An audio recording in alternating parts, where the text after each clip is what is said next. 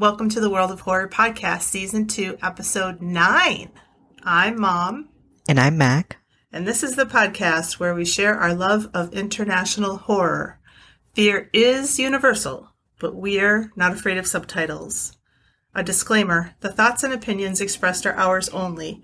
We have no credentials of any kind. We just enjoy discussing international horror movies. Also, these discussions will include spoilers. You have been warned.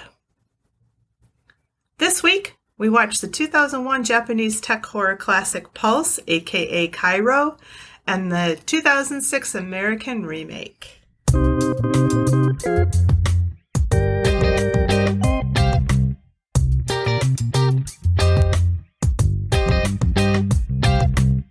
Let's move on to our first segment, Mom and Mac Chat. Hi, Mac. How's it going? It's going pretty good, Mom.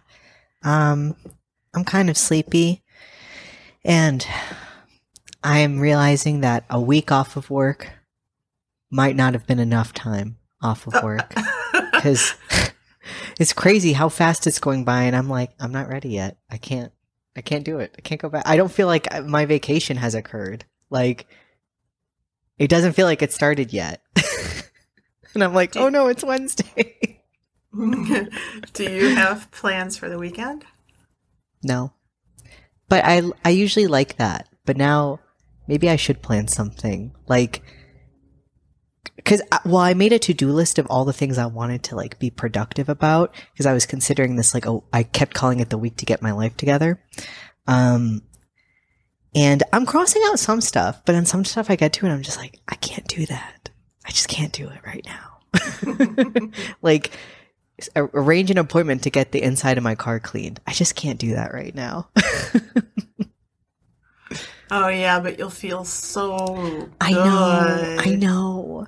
Like, I know if I do it, me next week is going to be like, wow, Mac, thank you. That was really smart of you. And then if I don't, I'm going to be like, nasty car still? So, I just don't want to do it. I get it. I have to make an appointment for the cats because they weren't seen at all last year. Mm-hmm. And it was Wolfie's birthday yesterday. Happy birthday, Wolfie. She's 2. Aww. And Rosie is 4. So, and they're pretty spry and healthy and everything, but I'm sure they need rabies shots and then whatever else they need. But, you know, I had them at one clinic and the proprietor was like disbarred or whatever happens to you when you lose your credentials as a vet. So I'm like, and I don't like the other place, you know, where I spent a fortune on Sammy's cat. So, but I mean, I have a place I can take them to. I just, you know, it's not going to be fun. Just have to make an appointment, and I know it's going to be a lot of money, or maybe not. I don't know. I don't think it's usually. Sometimes they do bring me the bill, and I'm like, "Holy shit! Like, what are you doing?" Like one time the bill was like $500, and like nothing I felt like even happened, and like I paid it, but I was like, she looks like, what did you do to her? Like, what did you do that took $500? That's crazy. Yeah. I don't think it's going to be anything like that. But with 2 cats, you know. That's true, too. It's double. But today, I cooked. Yay! Yeah, so I went out and I had to get edamame and what else did I have to get? Garlic. Anyhow, so got all my little ingredients together. I had a lot of them already.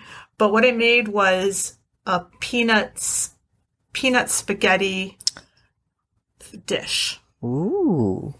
And I've been trying to get away from meat. Not like really intentionally. It's just like I haven't really wanted to eat meat. And then I've just been looking up recipes and I saw that one. I was like, and I like spaghetti, but eating it with butter is not too healthy. So next best thing, peanut butter. Peanut butter and, well, yeah, so it's peanut butter and soy sauce and rice vinegar. Ooh, that sounds really good. Sesame oil. Yeah, it was super good. And I have one of those bullet blenders. Hmm. So it's super fast to like mix stuff up. Can you And send then me that recipe? I felt like a goddamn adult. I was Y- like, you "Whoa, look at are, me!" yeah. And then because I was at Aldi getting some of the ingredients, and it's been my habit to pick up a pizza at Aldi because they're fresh and they're cheap, Hmm. and I like pizza. And I literally like did a step to get it. The muscle memory. And then this little voice in my head said, "Remember your plan."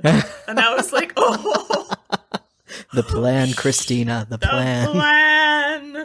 Oh, So I was like, I have to tell somebody because I feel so proud of myself. I am so proud of you because I know that urge. It's like the devil himself is holding your arm, and you're like, it's the devil. I can't. What can I do? But when you're like, no, you just feel like, man, I'm a fucking badass. Yeah. And that's what you are. I know. I feel that way. So that was very exciting.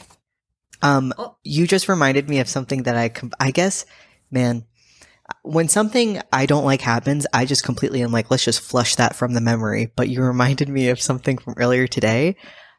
Periodically at my apartment, they have to turn off the water, and I don't know how this happened, but like they only email Alan with updates, even though I'm the one that made our accounts. So I have to rely on Alan to tell me when there's like announcements, and he's always very good. But he just forgot to tell me today that they were turning the water off. And so first I like flush the toilet in the morning, and it makes like an insane noise, and I was like, okay. So I didn't I was like, I'm just going to leave it for a second. And then I went to go brush my teeth, and I turn on the water, and it's just like, just like brown water. It's like dirt, but it was scary, and I screamed, and I was like, ah! And I was like, okay, great. Like, awesome. Because then just my sink was nasty.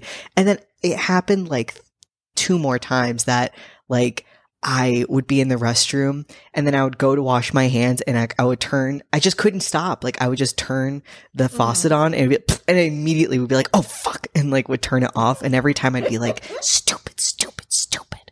Yeah. Luckily they turned it back on soon, but there were 2 times there where I was like, God damn it, how did you forget it again? That's like when my power went out recently.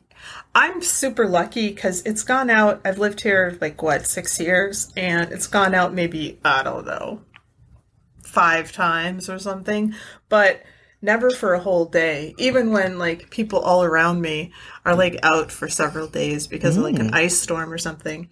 You're But chosen.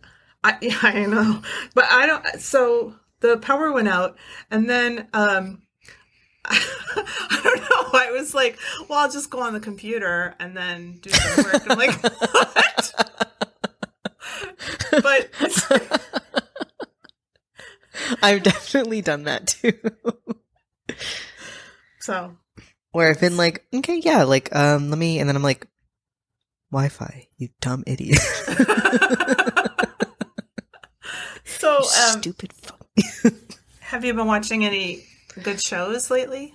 I started watching Shrill, because of you and Maddie, and, yeah, it's really great, except it really does freak me out because, like, I've seen A.D. Bryant so much in my life, actually, and I never once thought she looked like Maddie. But on this show, I don't know what it is. I think it's both her hair, the makeup, and the outfit she wears. It's just like, I only see Maddie. And it's not like weird, but I'm just like, it just feels like I'm watching the Maddie show, which is exciting. Like, it makes me like it more.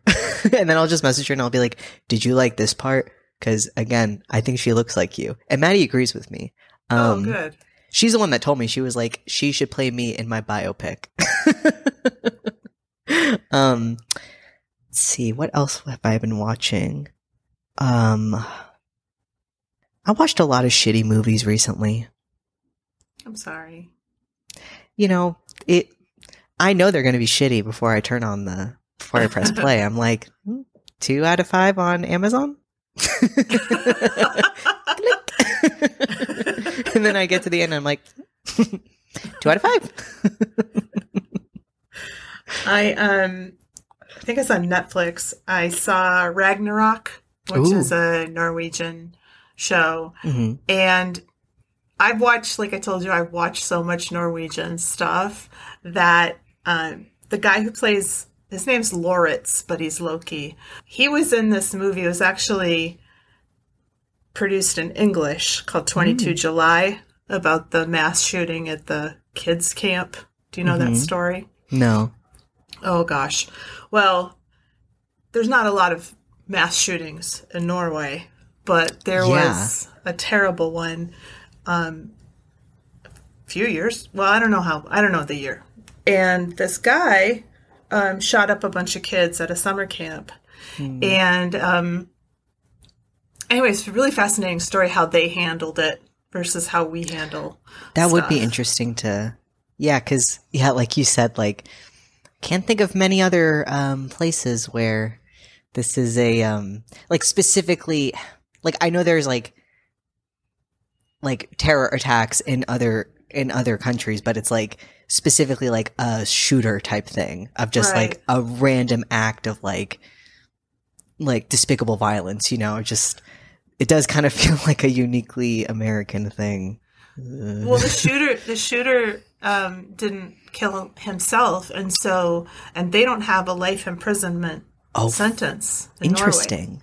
Yeah, it is. That's really interesting. So one of the actors plays this kid who survived, and that guy plays Loki in the Ragnarok. And he, as the show goes on, the character of this character starts like wearing more makeup and like wearing like, typically women's blouses and things like that. Gets very feminine. And he starts understanding that he is Loki, and he is asking his professor at school, he's like, what do you make of that story where Loki gives birth to this snake, some snake? Yeah. And the professor's like, yeah, that's part of the story. And he's like, would you say he's the first trans character in history? And he's like, wow. Yeah, maybe so. And I thought, wow, that was a pretty interesting take. That is really cool. Like, I've seen actually a lot of people, I was on Tumblr for a while, and a lot of people there love the Avengers, so I saw a lot of Loki things on there. And so then I knew about like the story being kind of like having a lot of different gender presentations for Loki. So yeah, that's cool that they explicitly were like naming Loki as like a trans character. That's neat. Yeah, I've never heard that before. So then I just I zoomed through that show, and then I just put into like a search engine like shows like Ragnarok, and there are all these like fantasy shows. Like there was this one, this teenager turns 18 and finds out she's half angel. So I tried the angel show. I could not do it. But one funny thing about that was they call human beings mundanes. Oh, I'm like, pretty good. That's pretty good. So, but I found this show on HBO called The Beforeigners. Okay. Also Norwegian. And here's the premise. So a bunch of people start appearing in the water, and they're only from 3 time periods: the Stone Age, the Viking Age, although they say we don't like to use the V word. And the 1900s. Mm-hmm. So just from those 3 time periods. And then, we it's so cool. It's just like we jump forward and we see how they're like assimilating into the culture or not. Like a lot of the Stone Age people prefer to be homeless because they're used to being outside and, being connected to nature. And then there's a buddy cop thing where one of the Viking, quote unquote, Viking people becomes partners with this, present time guy. Mm-hmm. Really fascinating. So I love it. It's really great. That sounds super cool. Like halfway through. It's on HBO. It's in Norwegian, but there was another. I was like, I know that girl. Who's that girl? She was on Ragnarok. So it's like, yeah. So I just feel like a nerdy uh, Norwegian TV person. I mean, it's cool because I've legit never met anyone else who's ever talked about it. But you make it sound really cool, and like I genuinely want to check all those shows out. So Yeah. Oh, I was gonna say, have you seen the movie Troll Hunter? No, but I have to watch it. You have to. I saw that like last week, and I ended up really liking it only because I specifically thought of you because like the start of the movie is just kind of like boring to me because it's like just follows a bunch of kids, but then they meet this guy who's like the troll hunter, and he's the best character in the whole movie. Like his name's Hans, I think, and he is just this older guy, but like you just will love him. So like I need you to watch it and tell me what you think about that character. Okay. I will watch it. What were you going to say? Oh, also that I'm listening to a book on tape, and it's from a Swedish author. He did the Wallander series of like crime detective novels. But the guy who is reading it is really funny because he's just got a regular American accent, and then he comes across like the names like Magnusson or Sigmundsson. Yeah. And it's like, come on, dude, you don't have to like we know that, you can't. and it sounds weird, and it's not even correct. I'm sure. It's just an Americanization of the Swedish name, so you're not going to get the pronunciation, dude. So yeah, it's very distracting, but I've downloaded like 5 of those on Audible. So, and we're on Audible. So exciting. Yeah, it feels fancy. When are we going to get that Bezos money? I don't know. Might not happen. Bezos. I hope you haven't counted on all that money coming in. You can't count on Bezos. Can't count on him. No. I'm listening to Blood Meridian on Audible right now. Oh, wow. I'm not a fan. You don't like Cormac McCarthy. I don't know why you keep listening. Because people are like, I get intrigued in the same way I didn't like The Witch, and I was like, okay, but everybody likes it, so like maybe I need to give it a chance. I did not like The Road, but everybody's like, ooh, Blood Meridian, shooting themselves over Blood Meridian. So I'm like, okay, let me read it. And I'm just like,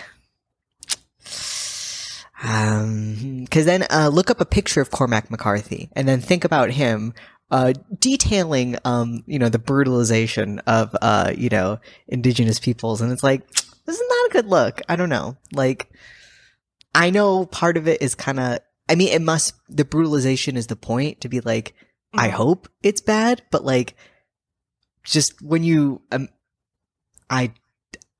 it's kind of reductive to me. I don't really want to see this story told from the viewpoint of an old white guy, personally. Have you ever read Sherman Alexie? I think, that name sounds really familiar. Well, he's written, like YA fiction and then also fiction for adults. Yes, I read that Absolutely True Diary of a Part-Time Indian book. I read that twice. Yeah, it's really good. I can't remember the name of a book, but he had a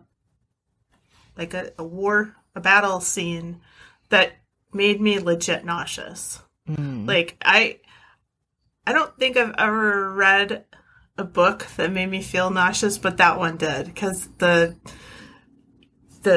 imagery was really, really intense. And I don't remember Blood Meridian, but I read it because my friend Ben was like this huge Cormac McCarthy fan. And I did like The Road, and I do like The Road. But I think those are the only 2 works, maybe one more novel that I read by him, but not my favorite, but classic American author. I'm totally prepared to accept that, because I haven't finished it yet, so like if it turns out that I'm interpreting it all wrong and that, I need to read an essay to understand what he's going for, I would accept that. Like, I am by no means like an expert, and I'm not done with the book yet. it's just, it feels weird. Like, and then to be like, oh, this is one of the greatest American novels of, you know, the past century. It's like, oh boy, because I feel like if like I'm white reading this feeling massively uncomfortable, it's like, can only imagine the kind of like psychic damage you would take like reading it if, you know, it felt like you were the person being brutalized, you know, in the novel. So and then it just feels weird. Like, okay, they're teaching that. Like, that would really suck. Like, I'm just trying to, you know, I try to put myself in that position of like, what if I was forced to read a book that, you know, was told from the viewpoint of somebody who's transphobic who like wants to kill all trans people? It's like, that wouldn't be fun for me. So yeah, just not my fave book right now, but I'm going to finish it. I get it. I mean, I get it. It's like when you were saying, like, when everybody loves something and you're like, am I wrong? Yeah. It's like that Promising Young Woman. I was like, what? Yes. Oh my God. The fuck? It won an award. I know. It's like super popular, super acclaimed. I'm like, what the fuck? That's how I felt watching The Joker too. I was like, oh God. What is this drivel? Like, Don't get me really, started. I was like, apparently right now, Cruella is rated higher on Rotten Tomatoes for both critic and audience score, and I think that's justice. Why? Because people have been laughing about Cruella because instead of, they're giving her a tragic backstory. Oh, right. Like, instead like of just being, her mom was Dalmatian. killed by Dalmatians. It's like, you can just hate Dalmatians and want to skin them. Like, I know there are some old ladies I know that would like to skin a dog. Like, that ain't that weird, honestly. Like, I'm not saying it's good, but like, those people exist and their moms weren't killed by packs of dogs. I think that's really funny. It's like, you know, I don't know. It's just so cliche. Like, that's how you explain why a villain is a villain. Yeah.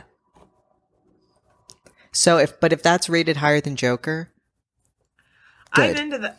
I saw that movie with Mr. C in the theater, and he didn't like it either, thank God. What if he was like, that's the best movie I've ever seen? Be like, okay. Yeah, I hated Joker. Like, hated it. And then, actually, we both know somebody who liked it. Somebody we're very close to, who just had a birthday yesterday and who is very intimately connected to the pod. Friend of the show? Yeah. But she loves Joaquin. Like, she fucking loves that guy. This is what it is, because I know people who I follow on Twitter, people that I know that fucking love Joaquin, and they like that movie, and it's the Joaquin effect. You put another man in that movie, all those people would turn on it. Yeah. It's the Joaquin effect. He's fine. Like, I don't have a problem with him, but whatever he does ain't enough to salvage the poor writing and just absolute bullshittery that was Joker. Yeah, it was really fucked up and fucked.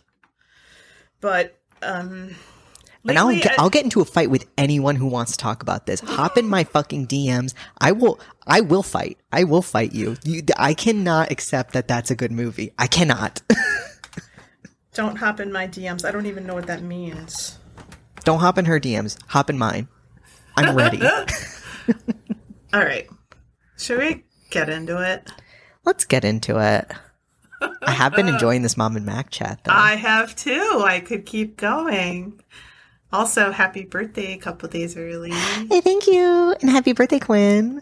And happy birthday, Quinn. You guys both have, like, what do you call that? Hallmark birthdays? No. What's a word? Landmark. No. You you have a big birthday. What's it called? You mean like a birthday a lot of people have? Well, like, 25 or 40, for example. Milestone? Milestone, yes. Milestone birthday. You both have milestone birthdays this year.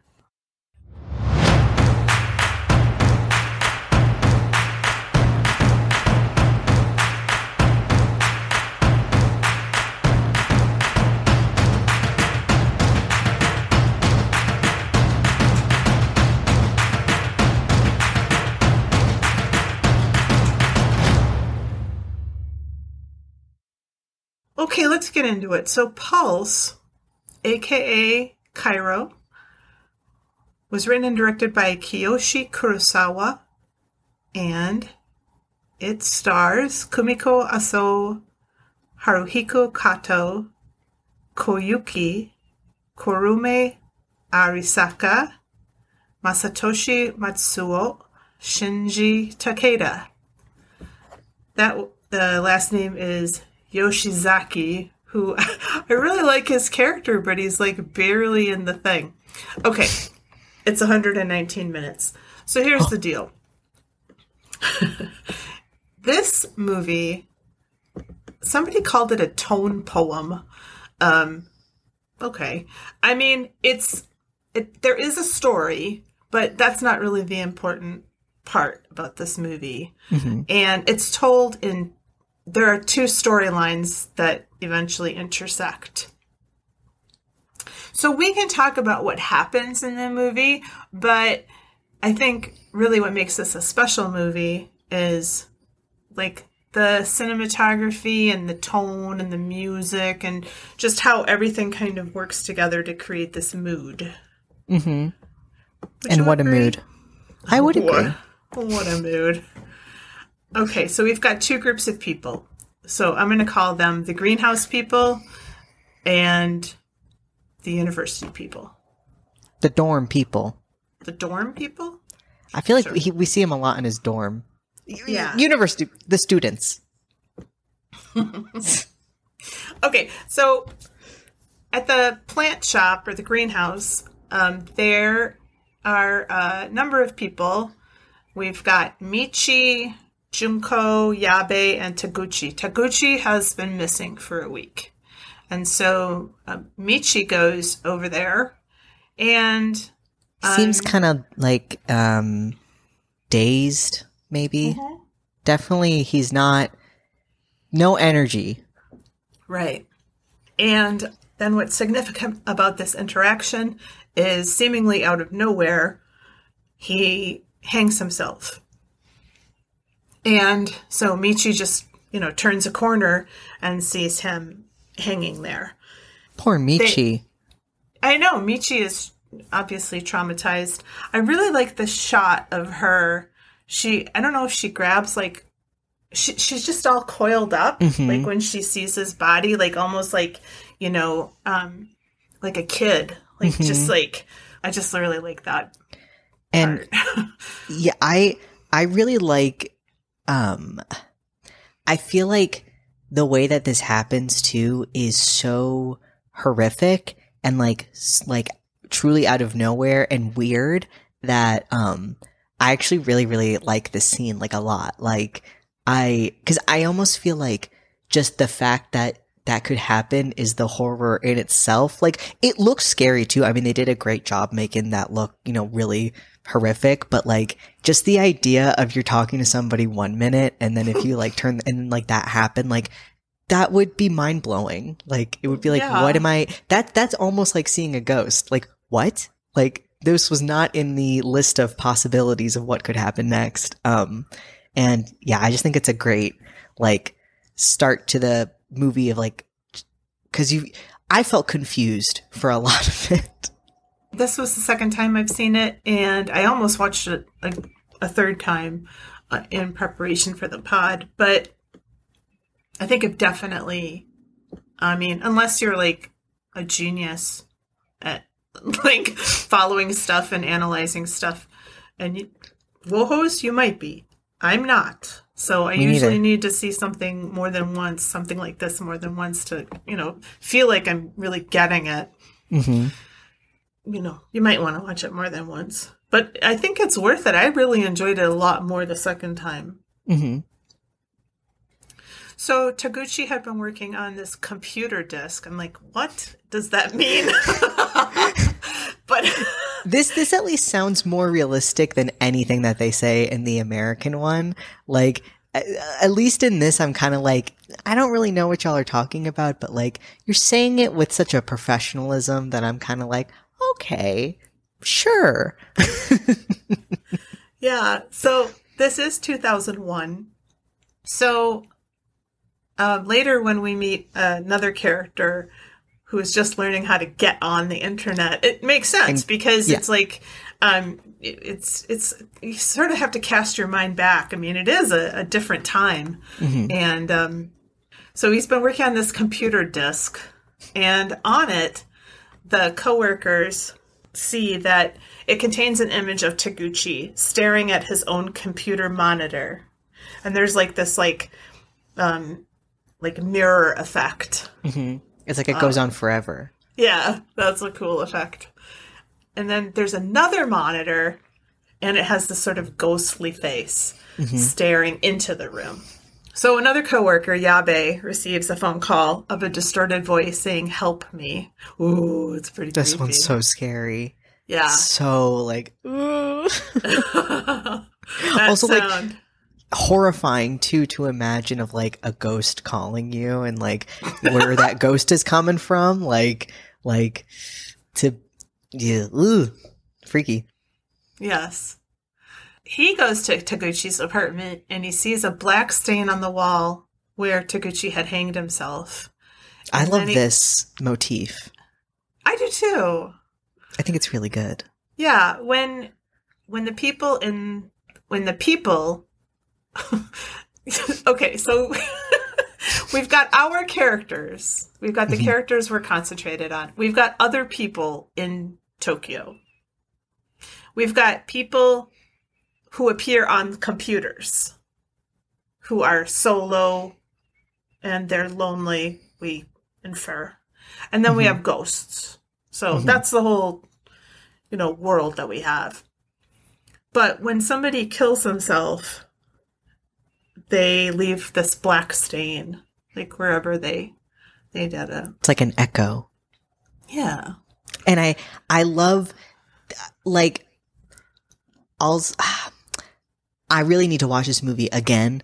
Cause again, I still feel like, I don't even feel like I just don't like it. I just am like, it's just not clicking for me. But I do really like everything about the mood. And I guess maybe that's kind of hard about watching it for me is it's a 2-hour long movie and the mood is intentionally very dreary and just very like lethargic and stuff. But that's the whole point. But also that is what it is. So, but I just think this idea of a stain being like an echo specifically for this kind of like mood, it just feels so right. Like it just, like somebody's been there forever and that's just where they'll always be. It just seems like, I really like the world that they create. Yeah, I'm with you. I mean, I think it's kind of confusing and I'm not sure I really understand how it works. I mean, I feel like I understand what the writer is saying, but I'm not really sure, like, logistically how this stuff works, but we'll get there. But Yabe finds a paper in Taguchi's apartment, which says a paper, and on it says "The Forbidden Room," and he sees a door that's sealed with red tape. Now, if you saw a door, okay, so you go over to your friend's house, your friend who just hanged himself, yeah. And you find a piece of paper that says "The Forbidden Room," and then you see this like room that's sealed up with red tape. What would you do, Mac? Is this the Forbidden Room? I want to say that I wouldn't go in, but if I did not know that I had ghosts, if I did not know that I was in a Japanese horror movie, I would absolutely go in. Okay. But had I had the knowledge, like I feel like it would just be too enticing. Like, why is it in red? Like. Forbidden? What could be forbidden about it? Like what? Is he stores porn in there? Like what is it? But then if I looked down and saw the genre, I'd be like, oh fuck, I'm out. Well, wait a second, Mac. What movie are we in now? I don't think it's a Japanese horror movie, but No, so then I would go in. Okay. So does Yabe. He goes in and he encounters a ghost. Oh, this is ghost. So best good. Scene in the movie, I think. I think this is the best scene. This is just and I love it too, and it's so cool. And now I'm not sure if this woman who is the ghost was a dancer. I read somewhere that she was a ballerina or something, but she, oh, it's just so cool. So she's standing against the wall, and it's just like lit so cool because it's very dark, but you see even a darker figure there. And then she starts to move, out of the shadow, but she's walking in this extremely exaggeratedly slow manner. And it's so weird. And just that is like, what the fuck? And then she does this sort of like move where she sort of like dips down, and then she gets back up again. And it's just awkward and not the way we move our bodies. And what I like about this movie too is, I don't know what the budget was, but they were so creative at creating creepy moments. Yeah. And they didn't have to have special effects or anything. No. It's just like, get a creepy dancer lady to like do this move, and it's fine. You get it. It's scary as fuck. So he backs away, and he sort of like falls behind this piece of furniture. And then she slowly creeps like over the piece of furniture and looks down on him, and he freaks the fuck out. So good. Great scene. Yeah. Chef's kiss. So then Michi receives a call that, help me call. And she checks on Yabe, and she sees a black stain on the wall, similar to Taguchi's one. So she realizes that Junko has unsealed and entered a red-taped door. And this is kind of something I really didn't understand. Like, and then obviously the American movie didn't understand it either. Like, I just kind of didn't get this idea of like, I didn't understand why it was forbidden, I didn't understand why red tape would do anything. It's that too. Yeah. But in the reality of this movie, if you seal up a room with red tape, you can contain the ghost until, somebody like voluntarily goes in there, or else there's like a demolition. Because at one point there's like a demolition of a room. Anyway, but Junko acts really weird. I don't know if she's just paralyzed by fear, but this ghost comes up to her, and she's just sort of like standing right there. And Michi has Michi knows what's up, and she's like, we gotta go, let's go. And finally is able to pull her away. But then, of course, Junko becomes catatonic from this encounter. And again, this is kind of where I just kind of began being like, I don't know what's going on, because like I don't know, call it what you will, but when there's like a mechanic in a movie and it involves like time passing and stuff to then that person dies, it's like, I need that to be uniform, or else like I can't, like, I don't know what's going on. And so like, it just kind of was weird to me how this, like, she felt so different from, like, the way she was behaving felt so different from the other two people that we've seen, who were like afflicted. And so I knew she was, and that she was, probably that she was going to die because she had seen this ghost, but I was just kind of like, how does it work? Like, I don't really know what even the weight of what I'm seeing is, because I don't really get what's happening. Yeah. So so we don't know what's happening, and I don't know either. Like, is it that you encounter a ghost, and the ghost, like in the American version, it's like you encounter a ghost and the ghost like sucks out your soul. But in the Japanese version, it's like you catch like debilitating depression. Yeah. But she's kind of weird too. Like, she kind of seems a little bit frantic sometimes too. Yeah. Junko does. I don't know. This it was kind of in this part of the movie that I was kind of like, and we should say there are two storylines, but I'm just going through this first one altogether. In the movie, they switch back and forth between these two stories, so that's also a little bit confusing. It'll contribute. But once Junko is out of the picture, she's the last person in this storyline. And then she goes to check on her mother because she calls her mother and there's nobody there.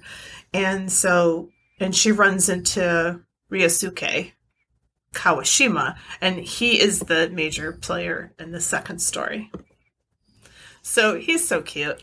He's a really cute. He's a big cutie. Guess how old the actor is now? 40? 46. Oh, okay. So he was 26. Yeah, so I could date him. You could date that cutie. Anyway, he plays an economics student, and he has just signed up to get the internet. And he's not a computer guy. He doesn't understand how it works. So that's so crazy. So it's called Uranus. It's not like AOL.com, but it's like Uranus.com or whatever. And he, logs on or whatever. And then he starts seeing these disturbing images of people alone in dark rooms. Now, what I didn't understand was these are actually people. Yeah. I thought maybe they were dead. And they were like echoes of like their former self. But no, these are just people who are desperately lonely, and they're just all by themselves in these, rooms.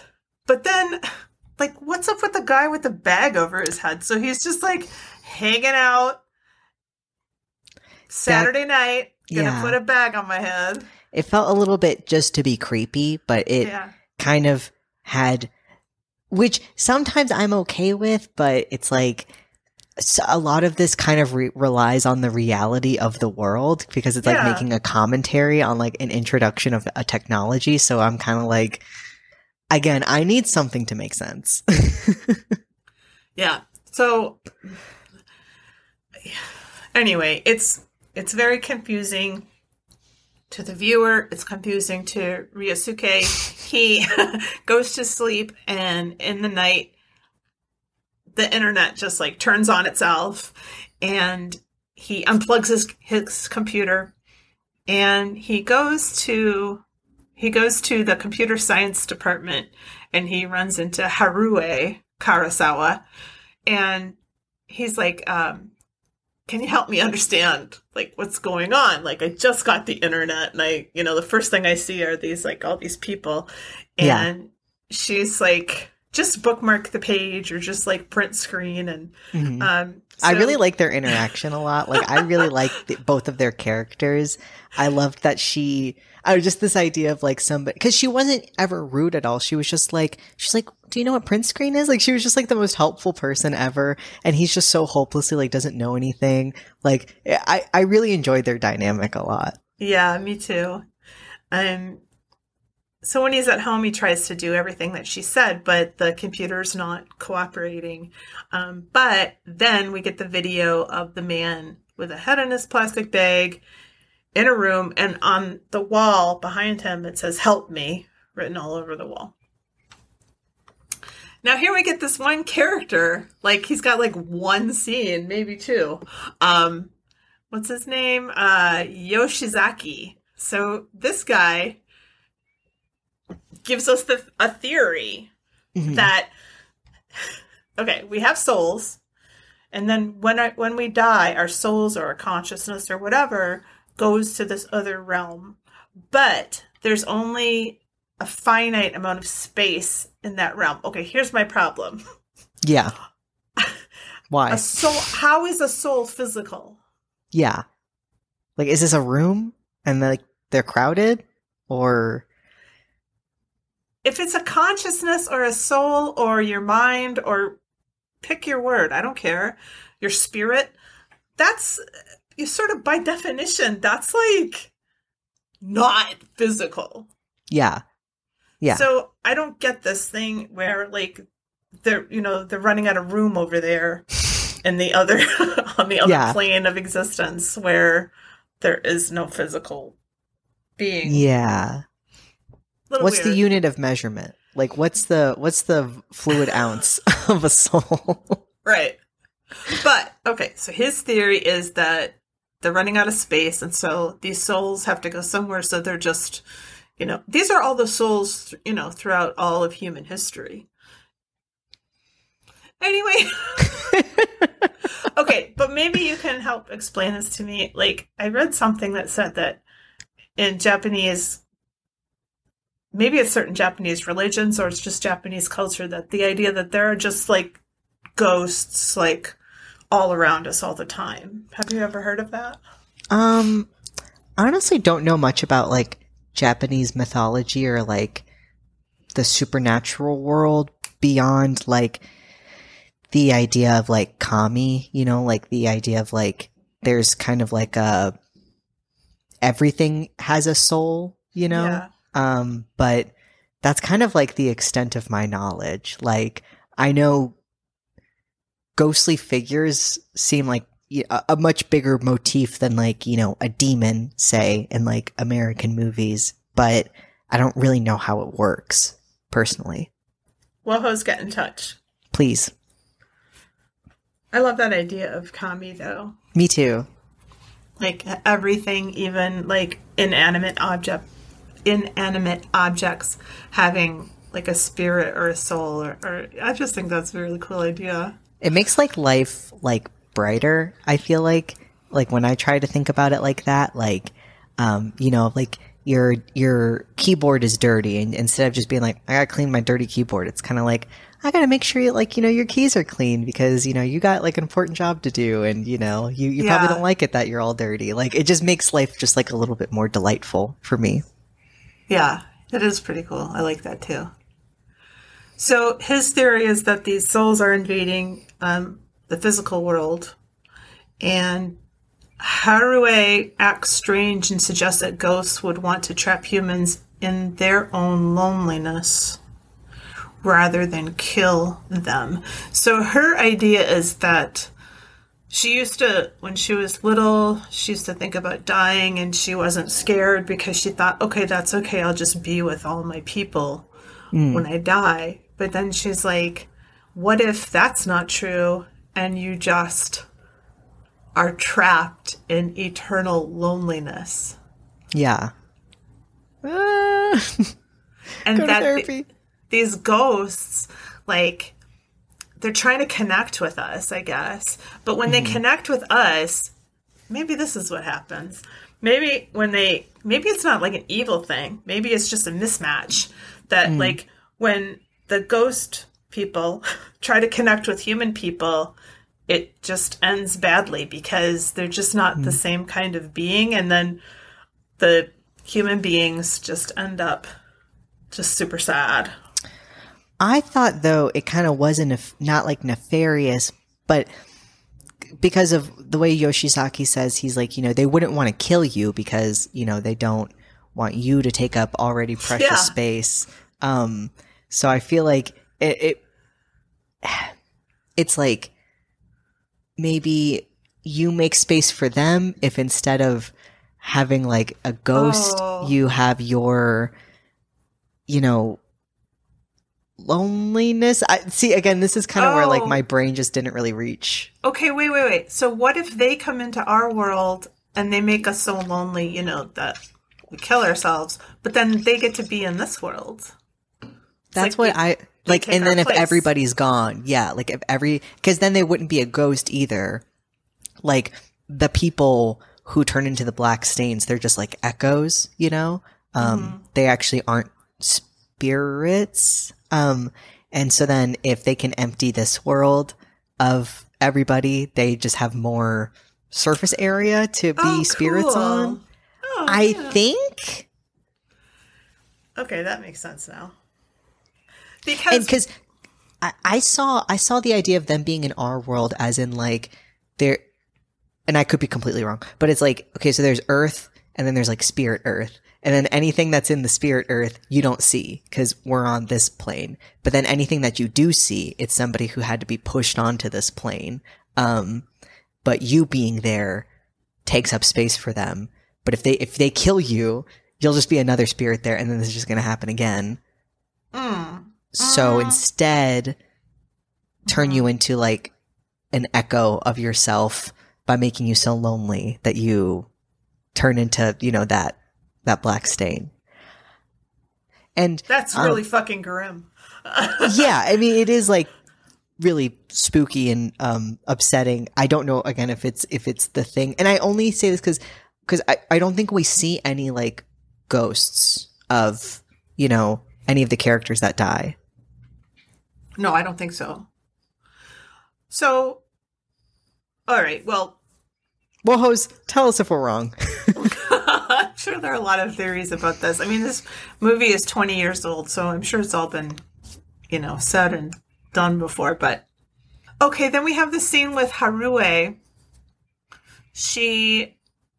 This is kind of cool. The way it's shot is kind of cool. So, we have her in the computer, and then we have, like, shots of, like, the back of her head. Mm-hmm. But the computer her and her, like, get together, and Haruo wants to, like, hug that being, and she says, "I'm not alone." Oh, man. It's just, like, so sad. Yeah. I think I'm having a little bit of, like, a brain blast here. Okay, so then that is the display of what happens when you, in this world, enter into this, like, soul-sucking, like, internet thing because you're already alone, but it feels like you're not alone, but you're just kind of with an echo of yourself still, and then you're just nothing? Yeah, sort of. I mean, if all you're okay, so if we take it out of if we go into, like, what we're really talking about, which is interacting on the internet. Yeah. Or, then I think that's a perfect description. Because you think that you're connecting with another person. But, of course, you control how you present yourself on the internet. So you're never actually really connecting with anybody else. You're just really having a relationship with yourself and how you're presenting yourself online. Oh, boom. Yeah, because I mean, this isn't something that I I've got a lot of complex feelings about social media, as I'm sure everybody does. But, like, I feel like in the context of this world, it was like there's already a lot of, like, loneliness. There's already a lot of people who can't connect. And, I mean, I know the group of people at the plant shop, they have friends, but then I think Ryosuke is like a good foil to that, because it's like, I mean, I went to college and, like, I had friends before I went to college, but my first semester at college was really freaking lonely, and it was, like, really tough because you're just constantly reminded of the fact that it's like, I don't really have, like, a home here yet, but, like, I'm here and I have to be here. Like, this kind of sucks. And so, like, he's already going through that even without the internet. And then I guess the idea was you include the internet, and then that is such an easy way to get a fill of that void of being lonely. But actually it's more detrimental than anything, because it's going to keep you from going out and finding those people. Yeah. And I mean, I think that's perfect, because the way we haven't even talked about how it's shot or anything like that, but, we see shots, like, through windows. The camera is always super far away from the characters, and the characters themselves often sit very far from each other. And, I think that Kurosawa is just trying to say what you just said, is that, we already have a problem connecting with each other. Mm-hmm. But then when you add this further complication, that's going to make it even worse, and even harder for us to connect to each other. And can I ask you a question? I'm interested in your idea just of the actual reality of like internet and relationships with people on the internet. Okay. As someone who didn't grow up with it, like me. Right. Yeah. Oh, I'm sorry. What's the question? What is your like general opinion about like having a relationship with people over the internet? Like, do you think that this Kurosawa's like take on this was 100% accurate? Or I mean, obviously, like, I'm not trying to dunk on Kurosawa. Like, there's no way. Like, this was pretty, I think, intuitive for a system. Even, I mean, before the internet, like, social media wasn't even, really a thing until like way later still. So this is like a really, in my mind, like intuitive look into this. Of course, he couldn't predict what it would look like, but for you, like, as somebody who still engages with social media, like, do you think there's like the bad side and the good side? Yeah, I really think it's a double-edged sword. I mean, because I remember when the internet, came on the scene, and I actually worked in a computer lab, and I remember the internet before there was like interface. Do you know what I mean? It was all text. Mm-hmm. And in that context, I actually met your dad. Because he was. I wonder how many kids were born from that. Because he was in another computer lab, several states away. And so we didn't have pictures of each other. We were just communicating purely with words. And we felt like, at least I felt, I can't speak for him, but I felt like I knew him like so much deeper than I would if I met him in a bar, because there weren't any visuals, it was just all text, between. So I knew his thoughts and his soul and all this stuff.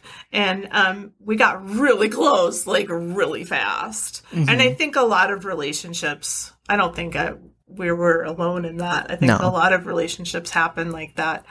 And it was also a time when you could look up people. Remember, this is way before Facebook. So you could look up people that you had lost contact with. Like, for example, my mother, got in contact after 35 years with a woman she had known when they were teenagers. And, so I mean, I think that's pretty cool. Also, not to mention, and this, people talk about this all the time, in sort of a joking way, but I don't think it's a joke. It's like before the internet, if you had something that turned you on sexually that was different than what you heard about in the media or your friends talked about, you might have felt a little weird and a little alone.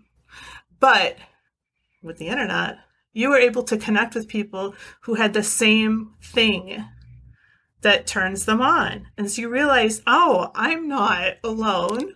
Yeah. I'm not a weirdo. Yeah. I have a thing. Other people have the same thing. And that's one of the things that I think is amazing about that. It doesn't have to even be sexual. Let's say, Yeah, I was going to say, I feel like that applies to so many things. Like, yeah. I honestly, last year, I was spending a lot of time by myself, which I already do a lot, but more than I had done before. And like, I really kind of spent time thinking about like how my brain processes things. And then I just found a lot of community of people who were talking about being like neurodivergent, and it like so many of things that they said, like for so long, I thought things that my brain did were just like, I'm just like everybody else, but like, I'm just not doing it right. Like, just like, I can't get it right. And I'm just like, okay, how do I get better?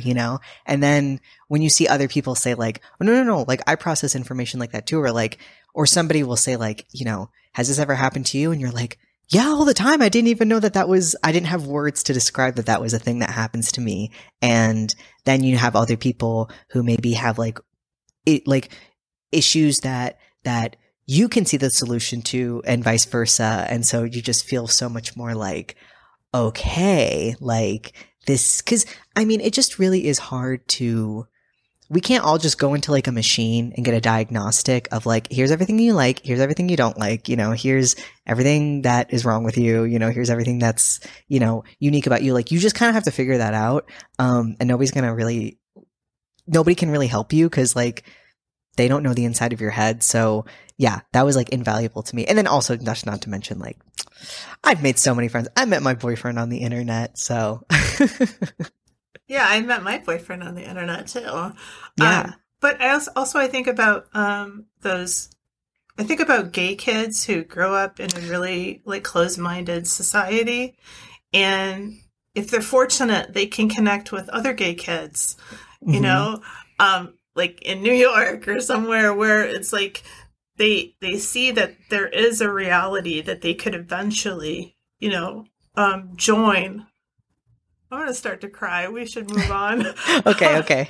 But I think that's a miracle because if you think about before the internet, that little kid in that community, didn't make it.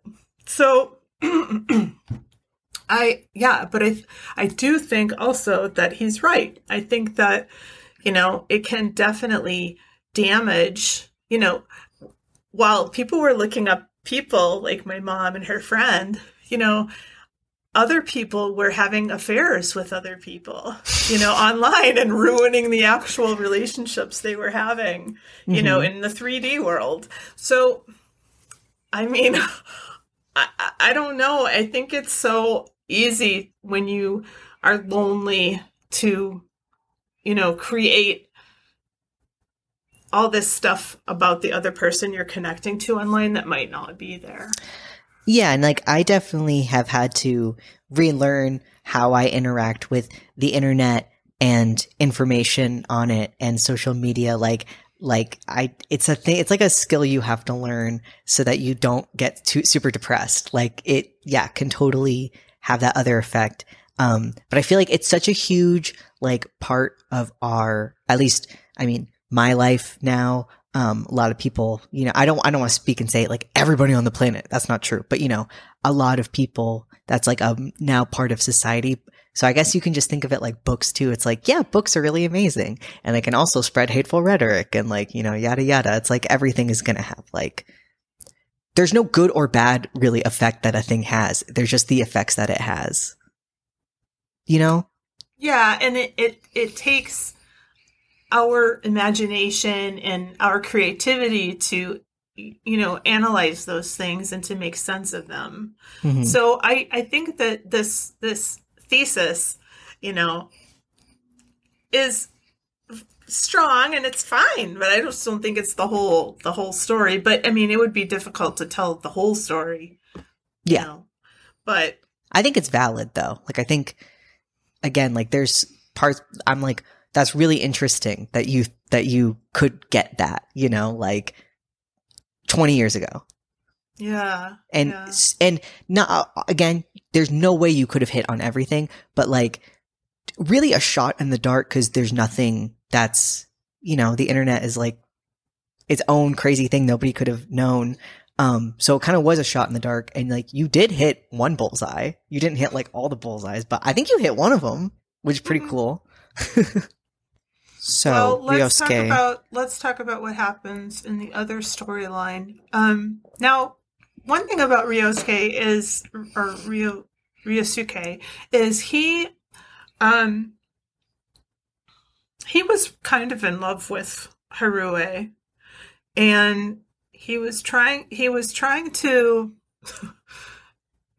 counteract her idea that you're lonely in this world and then you go into the next world and you just stay lonely forever and ever and ever. And he's like, well, wait a second, but we're here now. Like, we're together now. And he's like, what about your family? And she goes, yes, I have family, but they're irrelevant. And he's just like, well, wait. Yeah. And so he's trying to present, his view of the world, which is very different than her view of the world, but he sort of has this optimistic, viewpoint. And that sort of matches with Michi, although I really think Ryosuke was really connected to Harue. Yeah. So Tokyo starts to become more and more sparse. People are disappearing. And there's a little bit of this early on. Like, we just see, like, a bus and, like, just Michi is on the bus. Yeah. And you just sort of have to imagine what reality would be like, normally. I mean, you've seen movies and stuff, TV, pictures of, people in the subway. And you saw that picture of me carrying you as a baby. Mm-hmm. And I have this look of, like, protection, determination. No one is going to touch my baby. Because, I mean, you're just like smushed in with people just constantly. So you just have to imagine the bus like that. So there's just like one person on the bus, Yeah. Very effective, storytelling there. Did we skip the part where the woman jumped off the water tower? Oh, I think we did. That's something Michi sees, right? Yeah, okay.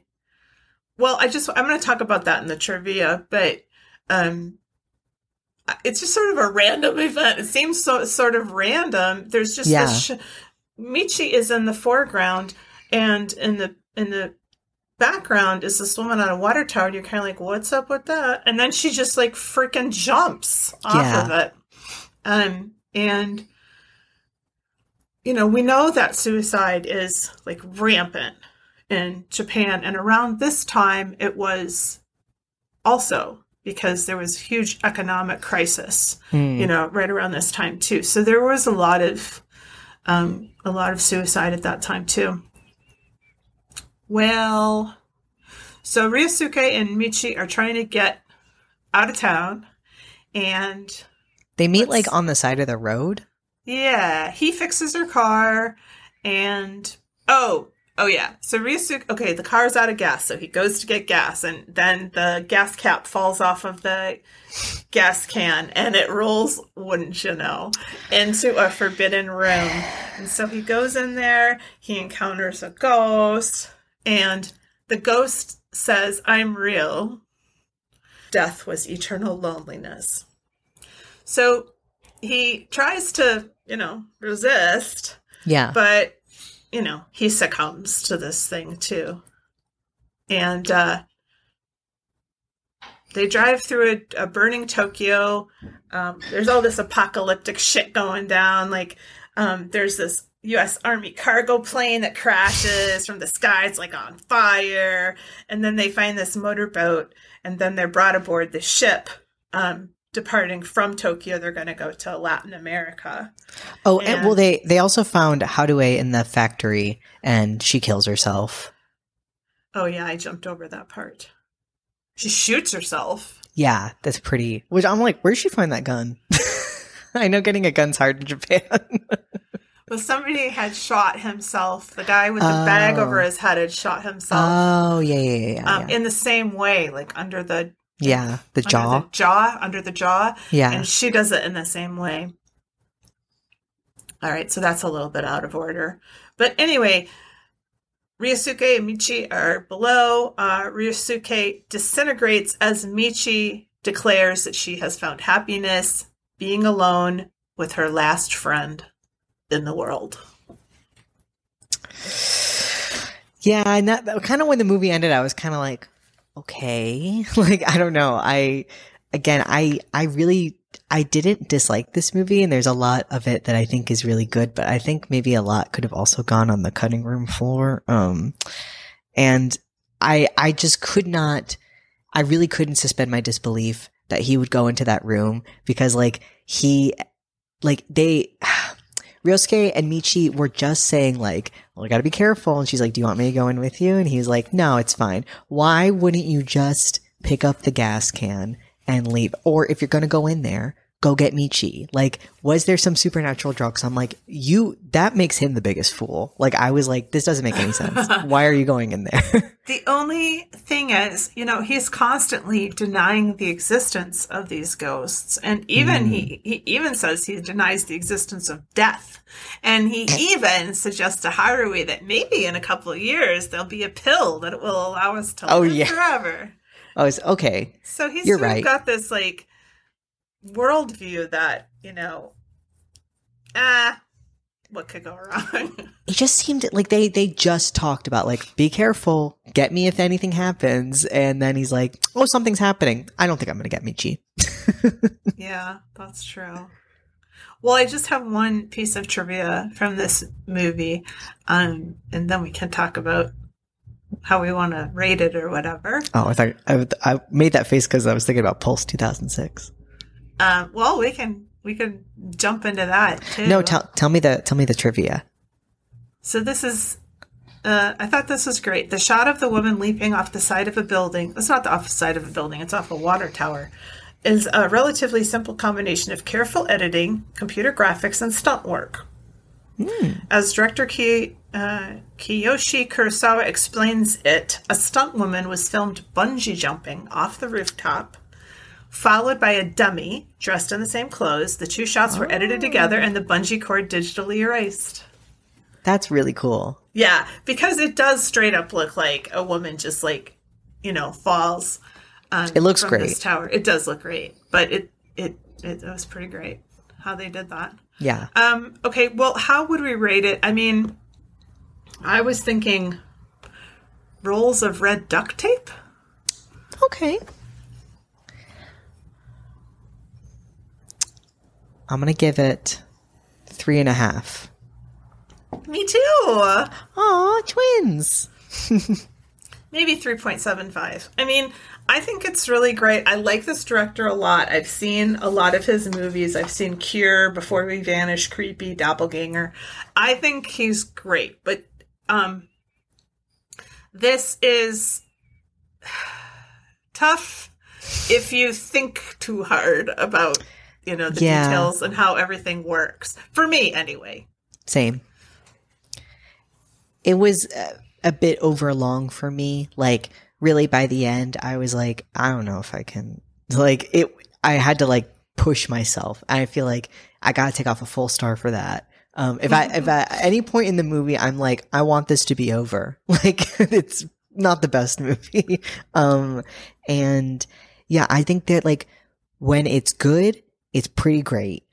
But honestly, there wasn't enough of the really good stuff for me to be like, I enjoyed this movie. And I genuinely was confused as to why so many of my friends were like, Mac, you gotta watch this movie. Mac, you especially are gonna love this movie. Because I did not. Yeah. Yeah, I don't love it either. I think there are some really cool shots. I really like a lot of what he's doing in terms of showing Tokyo to be so like, there is that show that I watched, that game show. Alice in Borderland? Yeah. And they did the same thing where they had like that, they had that kind of circus area. And then the next shot was like, it was totally cleared out and it's spooky as fuck. Yeah. When you see a city like that where there are no people, it's very scary and weird. Mm-hmm. So I thought that was very effective, but yeah, I mean, now, do we want to go through the other questions now, or do we want to do that later? Like, what have we learned? Would we watch it again? Who wins the You Fool Award? Let's do it now because, like, what does the American one made me so mad? I don't even want to like qualify it with me too. Right? So okay. This is the only movie that is respectable to get this.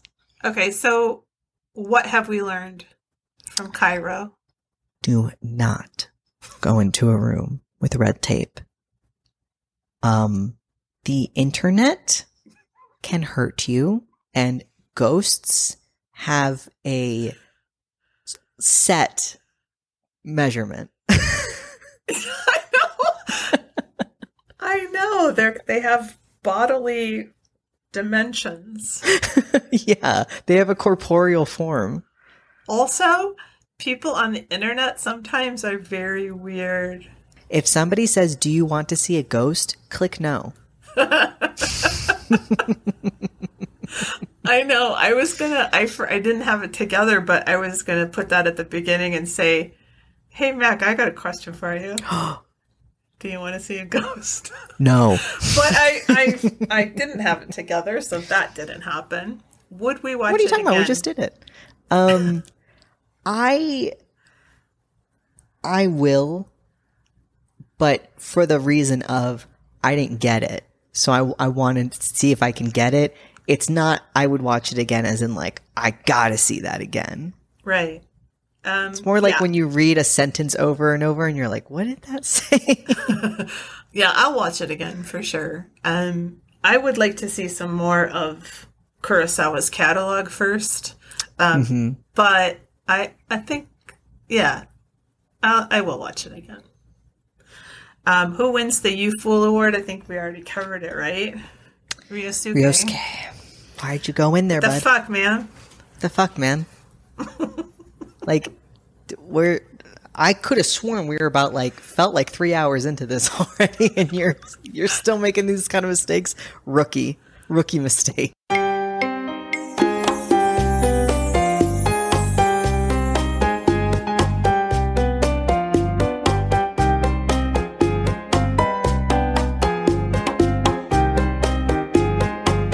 This might be one of my least favorite movies we've ever watched. Oh my god. Okay. Like, I almost feel like we should just talk about everything wrong with it. Okay, that's fine with me. So this movie came out in 2006. Now, full disclosure, I watched this, I guess probably illegally, on YouTube.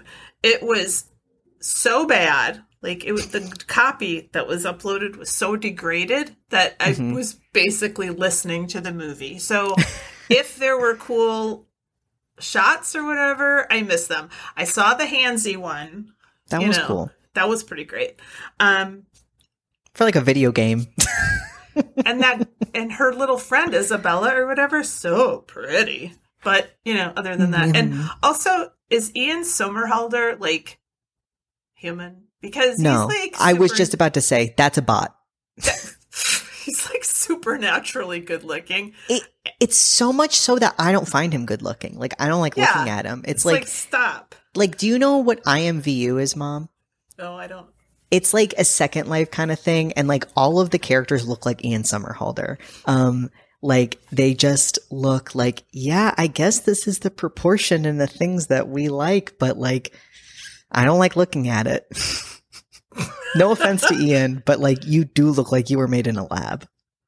Yeah, he does. Like, I mean, I think Kristen Bell also is pretty damn good looking, but she still looks human. He's on another level. Like I was even thinking about the little like blushy stuff on his cheek.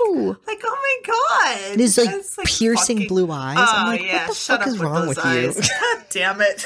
Fuck you. Fuck you, Ian Somerhalder.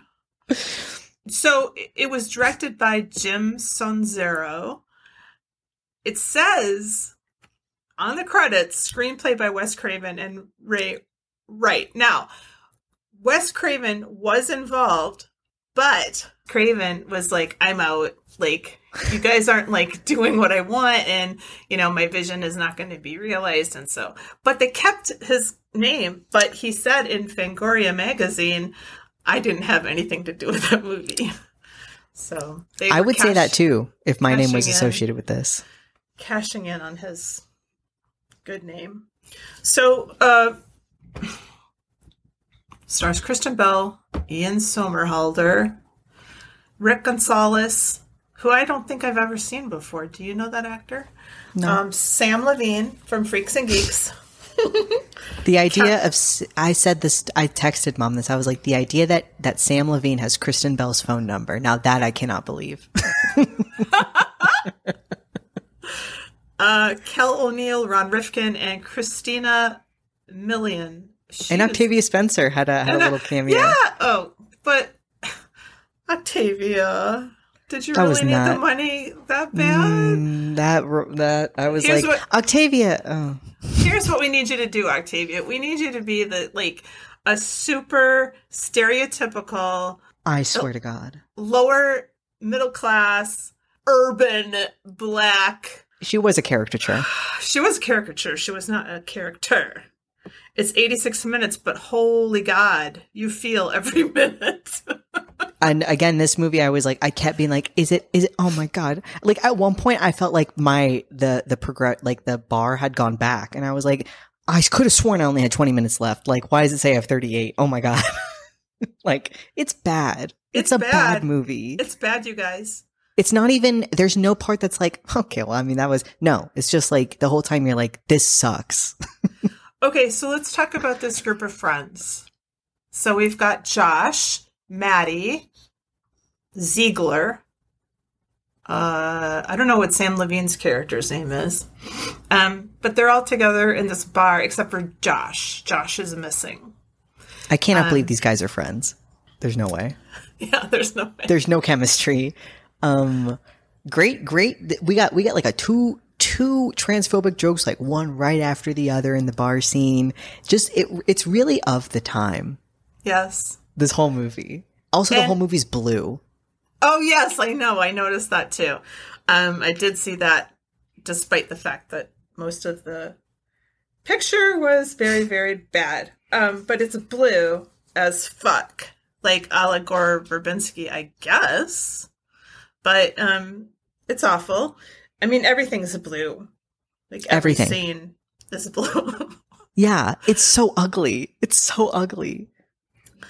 Okay, so Josh is missing because he's had the life force sucked out of him in the library. And so Kristen Bell goes to look for him. And now, whatever happened to the cat? Oh my God, this was so unnecessary. There's this horrible animatronic cat that's like, I guess the idea was, he hasn't been taking care of it, but the cat's melting. Like, I don't know what happened. But the cat looks like slime was poured on it, and it's like dying, but it looks really stupid. Yeah, and of course, Kristen Bell, like, I love how she's not like, I'm gonna go help this cat. She's just like, dude, what the fuck is up with you? So then he offs himself with an internet cable. Then everybody starts receiving messages from Josh from beyond the grave. They are all the same, and they say, help me. That's it. Just help me. From Josh. All right. Now, Josh's computer has been sold. This is where Octavia Spencer comes in. To the bot himself. Mr. Somerhalder. Of course, Kristen and Ian are going to, become a couple. Josh ain't even cold yet. I know, right? So I guess the idea here is that there's a virus. Okay, explain to me what's going on with this. Okay. Oh, yeah. So Maddie also receives a package from Josh that he mailed to her 2 days before he died. What? and he didn't say anything when she came to his house. Okay. The package, I know. The package is like 3 rolls of red duct tape. And it just says, these keep them out. I don't know why. We never find out why. Thank you, Josh. Thank you, Josh. You're a gem and a treasure.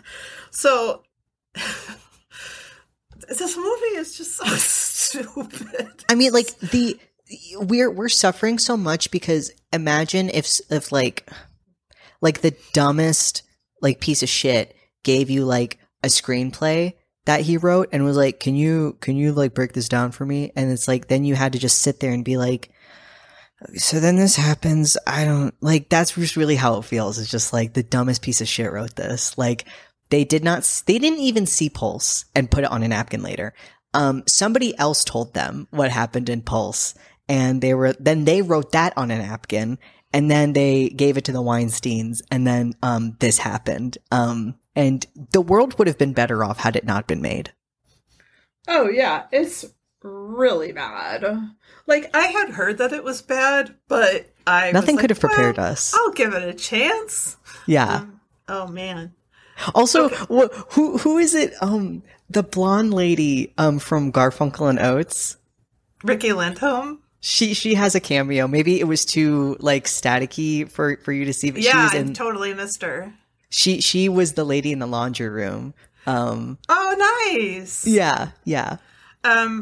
Also, I think Brad Dourif is in this movie. Let me just look that up, but I think that is correct. And he's the voice of Chucky. Oh. So, He was the one who was like kind of crazy, like at one point, like explaining stuff. Yeah. Did you know that there are 2 straight to DVD sequels? Oh my God. Pulse 2. I caught depression from that. Pulse 2 Afterlife and Pulse 3. They were both released in the same year. So that's a great use of money. I know. Brad Dourif is the thin, bookish guy, and Ricky Lindholm plays Janelle. Oh, Zach Grenier is also Professor Cardiff. He's somebody, right? I know that name. Maybe it's just a character actor name. Okay, so what the fuck was Josh up to? Like, there's something about a virus or something, but he's a hacker. Yeah. He got a virus. They fucked up. Now it's everywhere, and they can't stop it unless it. And so many people tell us the plot. Like at one point, Kristen Bell and Ian like go out into the street, and there's these 2 old people who just like give them the lowdown. Like they're just like explain everything that's going on, and then they're like, "We gotta go." And I really tried to follow, but then I felt my brain slowly turn to mush, and so then like I couldn't follow. But he fucked up with a virus, and now there's Dementors everywhere. Okay, it's funny you say Dementor, because that's what I thought of in like the first movie. Like that they were kind of like Dementors. Mm-hmm. But okay, yeah. So that's going on. And then there's something about Josh has a counter program, and that's on a memory stick that's inside the PC case. I don't know. But even they try to do it, but it doesn't work. And also Ian Somerhalder and Kristen Bell kiss. And they hold hands. Like, everybody dies. Okay, I will say there was one cool shot.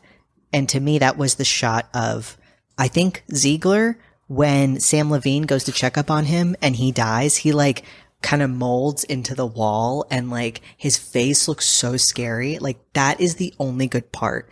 Like, just look up that scene, and that's it. That's all you need to watch. Kristen Bell, like, almost gets eaten by it, but then Ian Somerhalder saves her. Like, it's just so bad. There was one thing that reminded me of The Invitation, because in the first movie, people put the red tape like around the door or around the window or whatever. In this movie, people like seal up whole windows with like this red tape. And there's a shot when you look at like this apartment complex, and there are all these red windows. So I thought that was kind of a cool shot. Anyway, we don't need to talk about this anymore, but how about that last voiceover? Oh my God. Really is like the same tone as like record scratch. So, hey, I bet you're wondering how I got myself into this situation. Well, there are creepy virus men all over the planet, and me and my boyfriend need to go. Like, that's the tone it has. Life was not what we knew. It was a new life now. Now we cannot be near the radio towers. Or, like, just shut up. The cities belong to them. Who? Whatever. It's bad. Don't watch it. Please don't watch it. I mean, it's just bad.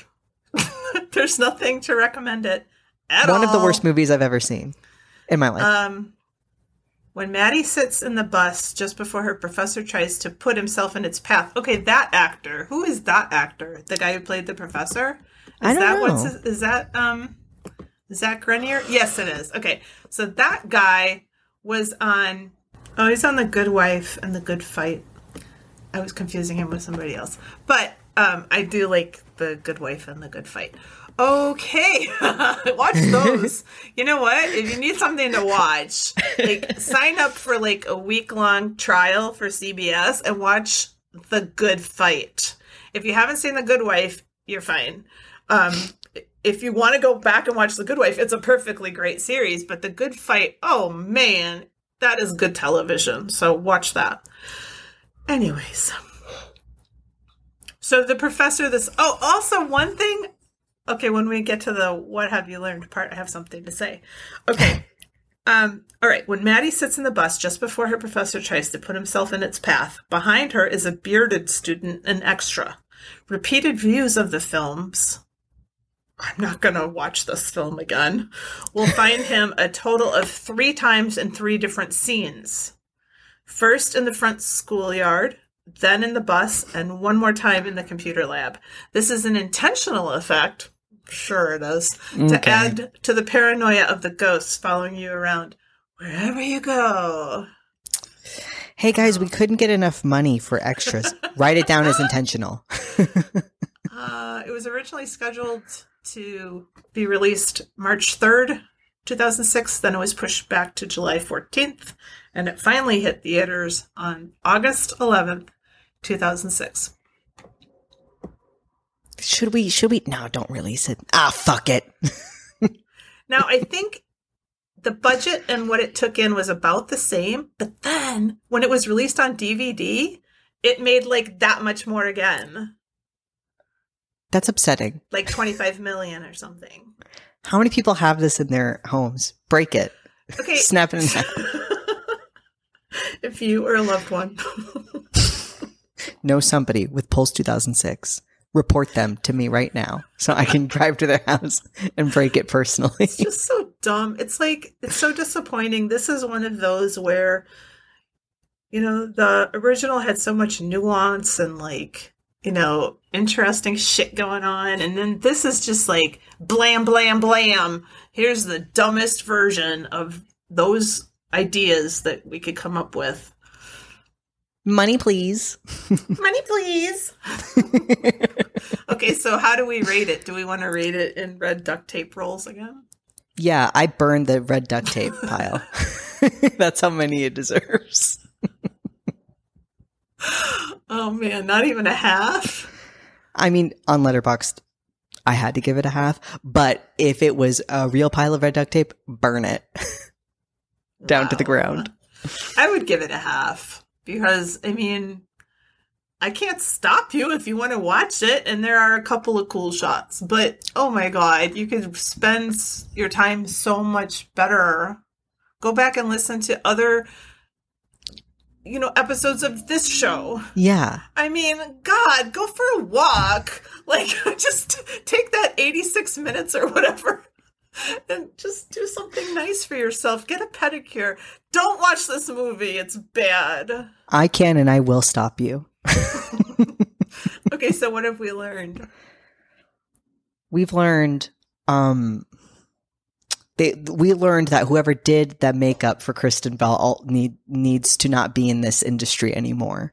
And whoever did the color of this movie should not be in this industry anymore. That's what I learned. One thing we didn't talk about is Kristen Bell goes to see a therapist. Oh yeah, because of, you know, her boyfriend killing himself in front of her, and he yells at her the whole time. He yells at her. One thing I learned is that if you have a therapist who does nothing but yell at you, find another therapist. He ain't working. And also, I learned that Kristen Bell doesn't know how to express her feelings. She was not very. I mean, like, I don't know how you could make this role good, to be fair to her, but like, also, she didn't. Kristen Bell might as well be like a sim. Like, this was a sim that looks like Kristen Bell, totally. But there's nothing. Yeah, like, she makes good faces, but yeah, she's pretty. I like Kristen Bell. Anyways, what else? Is there anything else that we've learned? I mean, I guess the internet is vulnerable to viruses. Bad. Internet bad. And it's also red duct magical. tape good. Yes. I like that. Internet bad, duct tape good. Live in the country with Ian Somerhalder. Would we watch it again? No way. No way. Not if you paid me. It'd have to be a lot of money. I won't say I don't have a limit, but it would be. A large sum. Who wins the You Fool award? Me, for watching it.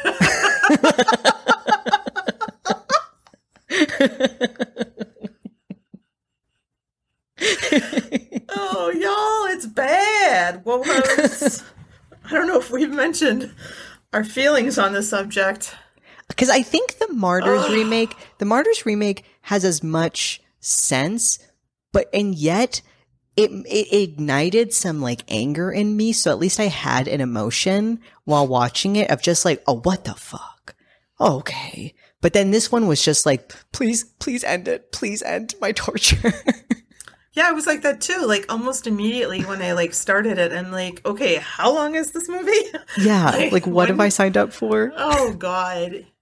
But I'm glad, it wasn't a very good copy that was on YouTube, but I'm glad I didn't pay $4 Me too. to watch it. I torrented Prime. It.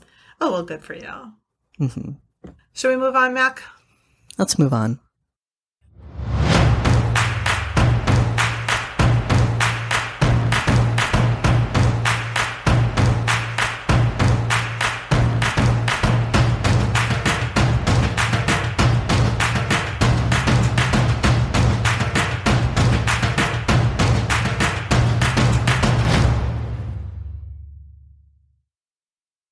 Let's move on to our next segment. What has Mac seen? This is the horror anime version.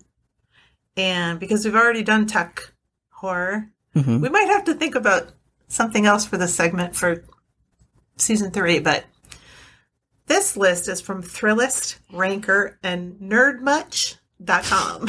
That's a cute name. Isn't it? Nerdmuch. Okay, this is long, but I guess you can tell me, like, if you've seen them, if you think they're good, if you think I should watch them, whatever. Okay. Angels of Death. No. Another. It's like Final Destination, the anime. Do you like it?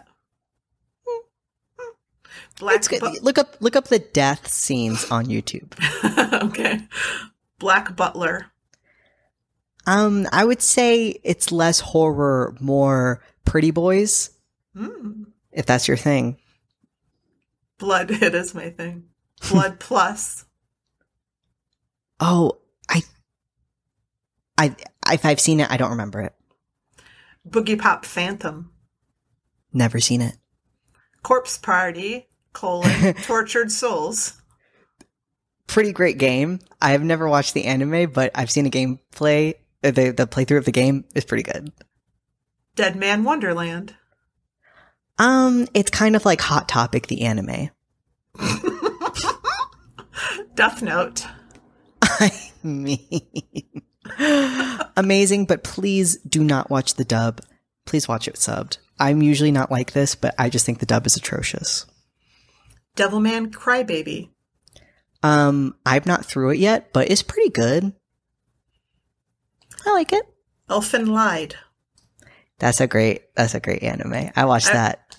Yeah. I watched 3 eps. You did? Yeah. With me? No. Oh, by yourself. Did you like it? Yeah. It's really bloody. No, that's fine. Fountains. Oh yeah, Fountains of Blood. The Flowers of Evil. No, I haven't seen that. From the New World. Haven't seen that. Future Diary. Haven't seen. Gantz. Haven't seen it, but I want to. Ghost Hunt. Haven't seen that. Ghost Stories. I haven't seen that. Hell Girl. Yes, pretty good. Hellsing. I read the manga and it's crazy. So I would recommend it. Japan Sinks 2020. No, I haven't seen that. Mirai Nikki. Oh, hold on. Oh, I haven't seen it, but a lot of people like it, but it seems kind of cheesy to me. Mononoke. I haven't seen it. Monster. I haven't seen it, but I want to. Mushishi. I haven't seen that. Paranoia Agent. Haven't seen that. Parasite: The Maxim.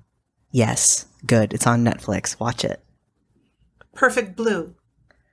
Yes. Great movie. 10 out of 10. The Promised Neverland. Never seen that. Sankaria. Never seen that. School Days. Yes. I've talked about it on this podcast before. Oh. Mm-hmm. I don't remember. It was about a head in a bag. Oh, cool. School Live. Haven't seen that. Serial Experiments Lane. I saw that, but it was so long ago, I don't remember it. Shiki. What was that? Shiki. I haven't seen that. Toko. I haven't seen that. Tokyo Ghoul. I haven't seen that, but I've heard great things. Vampire Night. That's like Twilight. Okay. Vampire Princess Miyu. I haven't seen that. When They Cry, Higurashi. Yes, I love it. The World Yamizukan. I haven't seen that. Yami Shibai, Japanese Ghost Stories. Haven't seen it. So, if you had to recommend one of those. Perfect Blue. Perfect Blue. Okay. Perfect Blue. Watch Perfect Blue. It is like, that's like an objectively good movie anyone would like. I mean, if you like horror. If you don't like horror, you won't like it. But it's like a work of art. Okay, I will watch it. Tell me when you watch it. I am in the 120s of movies I've seen this year. Ooh. Let's see where I am. I think I'm about 126, 127, somewhere in there. Dang. I'm 61, so you've done two with me. I feel terrible, too, because there are, like, series of shows, like entire series of shows I've also watched, but... And I still think Possessor is one of the best movies I've seen this whole year. It's a great movie. I was thinking about it a lot when we were watching, what was it? What was the name of it? Videodrome. Videodrome. Holy shit, Videodrome. Okay, should we say the outro? It's been almost 2 hours. Yes. Okay. I'm so tired. Me too. Pulse has destroyed me. Mm-hmm. It took the life out of you. Oh, you did it. Join us next time when we look at the Japanese classic Dark Water from 2001 and the 2006 American remake. Before we go, Wohos, we want to say thank you so much for supporting us. It means the world of horror to us truly. You can follow us on Instagram and Twitter and now on YouTube. We love you. Don't go into the basement.